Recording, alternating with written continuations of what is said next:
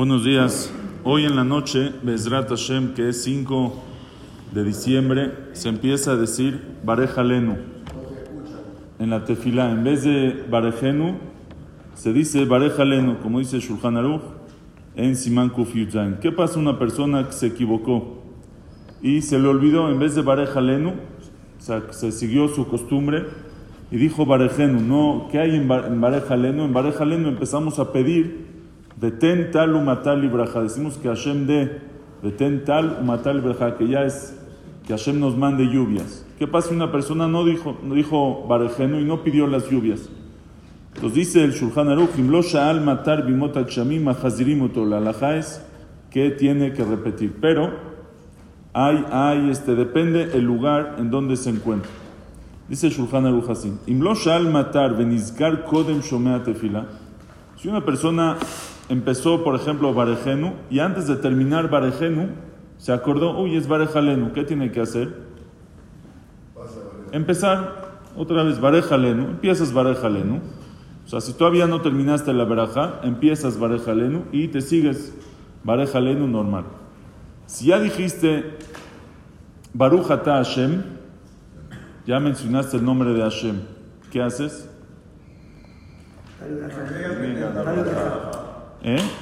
Ya dijiste el nombre de Hashem.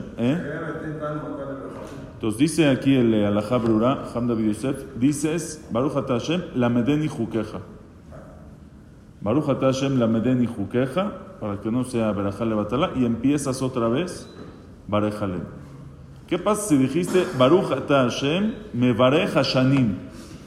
Y antes de empezar Teká b'shofar, no has dicho Teká, y te acordaste, no era Barej, no era Barej Alenu. ¿Qué haces? Dices ahí mismo, Veten tal umatal libraja. Veten tal umatal libraja y te sigues. Con Teká b'shofar. Y si ya dijiste Teká b'shofar, ya dije Teká, Repites. No, te sigues, muy bien. Te sigues, muy importante, hasta Shema Kolenu. En Shema Kolenu, antes de terminar, dices Veten tal umatal libraja, ki ata shomea tefilat kolpe, baruch ata Hashem shomea tefila. O sea, se dice Veten tal umatal dentro de Shema Kolenu. Si una persona se le olvidó en Shema Kolenu, si ya dijo Retze, ¿qué pasa? No, repite. Si ya dijo Retze, repite. ¿A dónde repite? A Barej Alenu, muy bien. No a Shema Kolenu, sino a Barej Alenu, repite Barej Alenu, y desde ahí hasta el final de la tefila. Y si ya terminó la tefila, o sea que dijo el último Yule Ratzon, el Yule Ratzon que después viene Ose Shalom, antes, aunque no haya hecho Ose Shalom, si ya dijo Begion Libi Lefanech Hashem Tzuri Beguali, terminó Yule Ratzon, tiene que repetir al principio de la Amida. Bekitsur, se los voy a decir rápido para que lo tengan. Si estoy en Barej Alenu, pues ahí lo digo. Si ya terminé Barej Alenu, lo digo en Shema Kolenu. Si no lo dije en Shema Kolenu, regreso a Barej Alenu. Y si no lo dije hasta terminar la Amidá, tengo que repetir otra vez la Amidá. Así que desde el principio. Así que pongan bien atención. Si uno se acordó después a las 10 de la mañana, a las 11, no dije Barej Alenu, tiene que decir la Amidá ahí otra vez con Barej Alenu. No se acuerda qué dijo. Muy bien, si uno no se acuerda, si uno está safek, sí.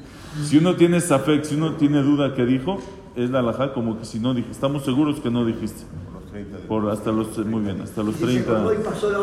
Hasta los 30 días. Si se pasó la hora de Shachrit, si se acordó y pasó la hora de Shachrit, va a tener que decir Minjá 2 veces. Así que por favor, desde hoy en la noche, en Arbit, abusados. ¿Qué pasa cuando el Hazán le dice Barej Alenu y no es Barej Alenu, como pasó hoy? ¿Qué pasa si el Hazán dice? Dijo Barej Alenu y no era Barej Alenu? ¿Qué pasa en ese caso? Nada, Hay que echarlo. la cuchilla, ya te das cuenta que no